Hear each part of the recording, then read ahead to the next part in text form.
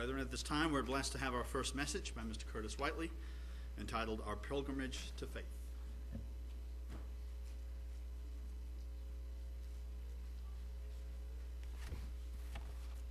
Good afternoon.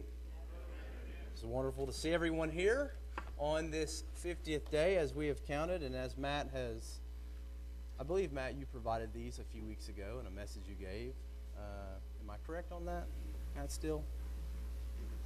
The one who did that? Okay, I thought I was correct, but provide these nice calendars, and we have come to the 50th day, Pentecost. And the day of Pentecost, Feast of Weeks, whatever term you prefer to use, it's a special day.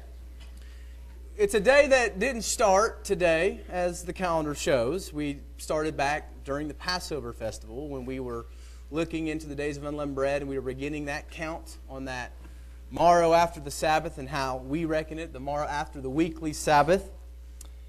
And so we know that it's been a journey to get to this 50th day. You know, we need to just start today and say, well, today is, obviously a certain date, and we need to go to church because it's one of God's holy days. But it has been a count. We've been counting down the days. But for me, it's just a little extra special. It was 10 years ago today, if we reckon it by Pentecost, that I was baptized here at this church. I remember it pretty well. I remember it was Wayne Turnbull who gave the sermon, which is Landon Cap's grandfather, who lives in Arkansas, and he was baptized with me on that day. And my pilgrimage, and as you can see, the title of my message is Our Pilgrimage to Faith. My pilgrimage began 10 years ago, probably 3 or 4 months before I was baptized. And I just kind of want to go through that, just kind of give you maybe a little personal testimony about, what it was that kind of brought me to faith in Christ, brought me to a biblical faith. I was in my freshman year of college, and I was taking a composition class. It's an English class. And it was the springtime of 2004. Now, let me give you a little context of what was going on during that period of time, 10 years ago. The movie, Mel Gibson's blockbuster Passion of the Christ, had just been released in theaters, somewhere around February of that year or something like that. And I was in class one day, and the teacher asked the question, was the movie, The Passion of the Christ, as put out by Mel Gibson, was it an accurate and faithful portrayal of the gospel accounts that are in the New Testament? And so this question kind of hit me upside the head, because I was extremely ill-equipped to even, partake in any of the discussion whatsoever. And that was because my knowledge just wasn't there. In fact, I was trying to think about this yesterday as I was coming up with this message. Had I seen the movie yet when this discussion got started, or had I not? And I don't think I had, because I remember this discussion in this class, and it was literally, if you were to be able to go back in time and see me, my head was just on a swivel. Every time someone said something, I had another question, because I didn't know what they were talking about. Literally, I was like looking this way, who's Judas? I was looking this way, Semitism or anti-Semitism, what's Semitism? This way, I was like, who would name themselves Pontius Pilate? And I just kept thinking, what is going on? I don't know anything that these people are talking about. And of course, I'm not new here, obviously. I've been here since I was born. I was raised in church. I went to church every week. And finally, at the end of this discussion, someone said Passover, and I was like, yes, I know that one. So, I was literally like thinking, man, how am I going to, participate in this discussion, which is going to, go on into the next class? So, of course, at some point in time, I saw the movie, and eventually, I started to read the Gospels. And I was just, it was an intellectual pursuit. It wasn't necessarily, hey, I've, had this, I've been cut to the heart. I've been, I've been convicted to be led to, maybe search out God more. But it was through this intellectual question that was kind of posed by this teacher that I had that led me eventually to fall in love with the Scriptures, fall in love with this character that I was trying to, learn about, Jesus, as we know him. And it was the Passover that year. And I remember it.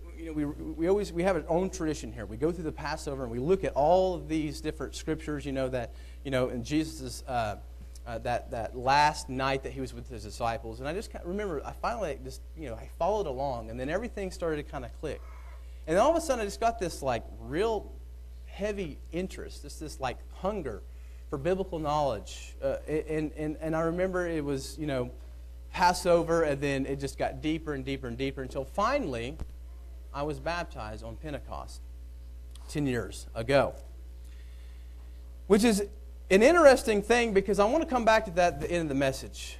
Because where I want to take us today is a very familiar passage. It's in Acts 2nd chapter. We're going to look at the first Pentecost after that crucifixion, after that resurrection. Right there, we know the book of Acts. We know that, what takes place in the beginning of the book of Acts is that Jesus is there. He's talking to the disciples. He says, don't leave here. You're in Jerusalem. Don't go anywhere else. Wait till the promise of the Father, and then you're going to take the gospel message to pretty much the ends of the earth. And then in Acts, the 2nd chapter, if you were to open up, just to give you some background, what happens is, we've heard it before, we know what takes place on this Pentecost day, or this Feast of Weeks. We know that there was this rushing sound of wind, and all of a sudden these disciples of Jesus that were in this room started to talk with each other in this magnificent, phenomenal power. And sometimes we refer to, they start speaking in tongues. But we're going to pick it up in Acts 2, verse 5, because I want to look at the response of the people who were there, and the background of the people who were there. In Acts, the 2nd chapter, verse 5 through 13 is what we're going to read. It says, "And there was dwelling in Jerusalem Jews, devout men from every nation under heaven. And when this sound occurred, the multitude came together and were confused, because everyone heard them speak in his own language. Then they were all amazed and marveled, saying to one another, 'Look, are not all these who speak Galileans? And how is it that we hear each in our own language in which we were born? Parthians and Medes and Elamites and those dwelling in Mesopotamia, Judea, Cappadocia, Pontus and Asia, Phrygia and Pamphylia, Egypt and parts of Libya, adjoining Cyrene, visitors from Rome, both Jews and proselytes, Cretians and Arabs. We hear them speaking in our own tongues the wonderful works of God.' So they were all amazed and perplexed, saying to one another, 'Whatever could this mean?' The last verse that we're looking at, it says, 'Others mocking said, they are full of new wine.'" Now we want to understand the context here. Obviously it's the day of Pentecost, the Feast of Weeks. These people who were here, it says that Jews who were dwelling in Jerusalem. And Josephus, one of the early first century historians, that the earliest that we have, actually records and testifies that during these pilgrimage feasts, and this is what one of them was, the pilgrimage feast being the 3 feasts where they were supposed to appear before the Lord there in Jerusalem. This city could swell up to almost 3 million people in population. There's just people that were coming there, pilgrimaging there, to come and keep the feast, one of the feasts, the Passover. And a lot of times they would be staying there because, Passover to Pentecost is so close together, so people who had pilgrims for Passover would just stay and hang out instead of going back home and then trying to come back 50 days later.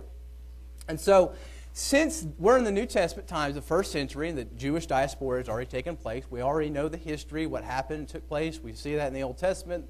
The Israelites and those of Judah had been exiled to Babylon, and then even before that, some of the Jews had left the area that we call Judah and went throughout all the different parts of what we know now as the Roman world, and they were scattered abroad. Some of them returned back home from Babylon, but some of them did not. And so we had all these different people that were spread out throughout the Roman world that would journey back to keep one of these pilgrimage feasts. And so you had native Judeans there, people who lived in Judea. You had some people who were just there, as I mentioned, pilgrimage there from the different parts of the Roman Empire that they had lived in. Some of them had maybe moved there. There's actually evidence that some Jews actually would move back close to the Jerusalem area later in their life to end their days somewhere close to the temple. And some of them, as the record shows, some of them were actually Gentile proselytes. Those were Gentile converts to, that have accepted and adopted and been accepted into the nation of Israel. And so it says that these disciples in this upper room, these who were causing these commotions were Galileans. They were native Galilean people for the most part. That's that area that's just north of Judea, north of this Jerusalem region that we're talking about. Typically, these were rural people. They were people who spoke with a distinct accent. Mark, the 14th chapter, we see that Peter, it talks about how he was, trying to kind of, hide himself, but he was from afar off looking at Jesus' his trial, and it says that he was caught, and someone said, hey, you're one of them, your speech betrays you, your speech shows this. It's because he had an accent that was kind of distinct, and they understood that he was not from that area, but rather he was a Galilean, and he was numbered among one of the followers of this person that was on trial, Jesus. And so sometimes it was kind of common for some people to look at these people as like less sophisticated. They're not as educated. They're, maybe in our modern terms, they're kind of like hillbillies. They're not, we say that in our own nation. We have different regions, and sometimes different parts have, different stereotypes that we look at as maybe being less sophisticated than others, maybe especially compared to some of those, Yankee Northerners up there in our northeastern region of the United States. But this is one of the reasons they were so amazed, because you had these people who typically were considered very unsophisticated, very uneducated, and they were speaking to all of these people that had come from all different areas, and they could hear them in their native tongue. And so this was amazing. These people aren't bilingual. They're not, educated, sophisticated enough to know the different languages of this vast empire, the different languages of the empire, because some of these people that were from different regions, they might have been from a particular city that had its own distinct language in and of itself. And here you have some Galileans that were speaking their language. So what was going on? The other group of people, which is that last verse, the mockers, accused them of being drunk, full of new wine. And this Greek word is just kind of a word that describes something known as like sweet wine. And this time and age, it was a wine that typically was higher in alcoholic content. And so an illustration we can think of what is people like when they're drunk. We have ideas that we think about when people are, engaged in drunkenness, from maybe personal experience ourselves. We all have a past, maybe as an observer. But typically, we usually think of someone that's drunk when we think of someone that has lost the full control of their body and their mind to various degrees of drunkenness. And typically, sometimes we hear the word under the influence. We're not in full our cognitive faculties are not in full-fledged force. We're, kind of been hindered, in the way our thinking is. Sometimes we think of people as being out of their mind. It's the alcohol you're hearing, it's not the person.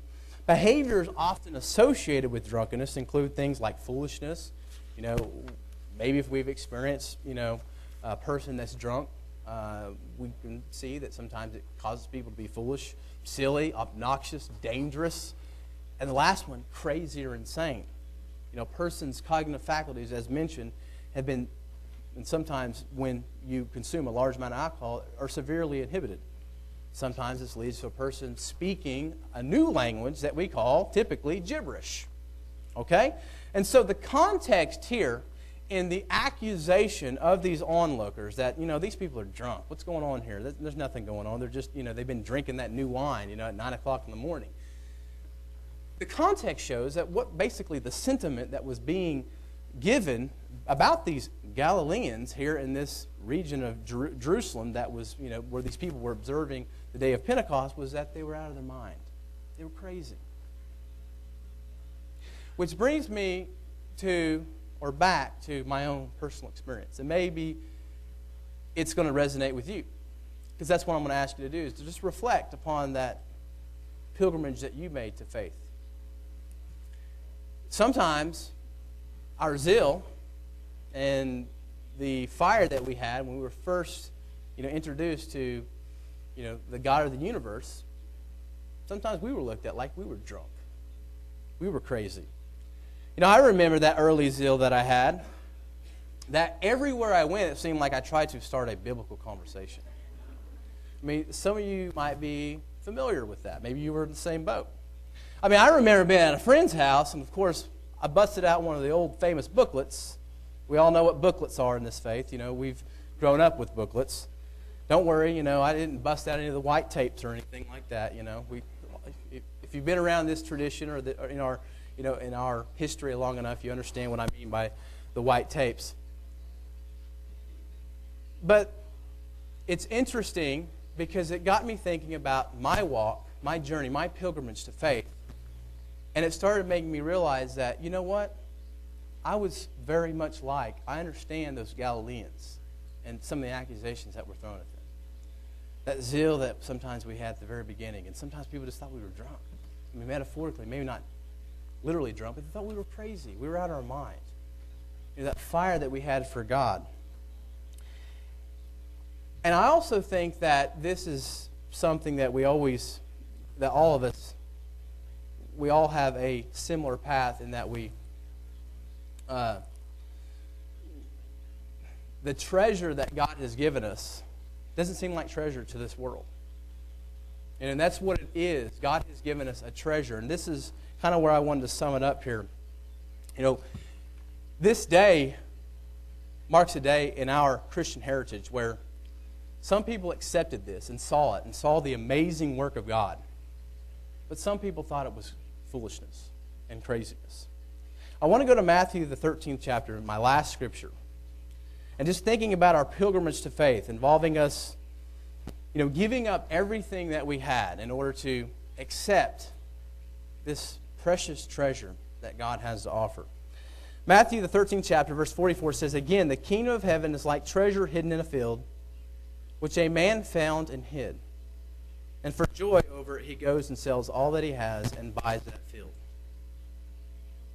This is, even though we all have different walks and how we pilgrimage to God and to faith in God, all of us have in common that treasure that we found and that we did everything we could. We gave up everything we needed to in order to partake and to possess that treasure. As was mentioned right before the singing today, we talked about Hebrews and talked about that mountain of God. There's a famous tradition that it was on the day of Pentecost where the covenant was given to the ancient Israelites. And I started thinking about that, because our walk and our pilgrimage to God is kind of like we metaphorically came to God's mountain to hear what He had to say, to hear and tell us what He wants us to do. I was also thinking about how in Jerusalem, how it's typically considered like the Temple Mount, and how people would come to Jerusalem. And they would come up to this, what is known as the mountain of God, to pilgrimage there, to worship God. And all of us today, we know that even though we have come and we've accepted the God of this universe, and we understand, we believe His words, and we believe that He's a covenant-keeping God, we all know that we're now also on a lifelong pilgrimage. We're on a lifelong pilgrimage towards God's kingdom. We're not going to go there, but you can just read it on your own. I was reminded of how Isaiah, the 2nd chapter, talks about someday in the future, when this kingdom of God is established on this earth. Not just, different little small groups of people are going to go up and hear about God's law coming from Mount Zion, but this entire world is going to be aware of it. There's going to be a day in the future where this entire world is going to have the opportunity to pilgrimage to Mount Zion, that mountain of God that's talked about in the Scriptures that haven't been fulfilled yet. On this Pentecost day, as we reflect on our pilgrimage to faith, as we reflect on all the different implications, all the different, personal struggles that we had to make to that pilgrimage, to that personal faith that we have in our God and our Christ and our Savior, we have to remember that someday, and right now, presently, that pilgrimage that we're making, someday this entire earth is going to participate in that pilgrimage to the Mount of God and God's soon coming kingdom.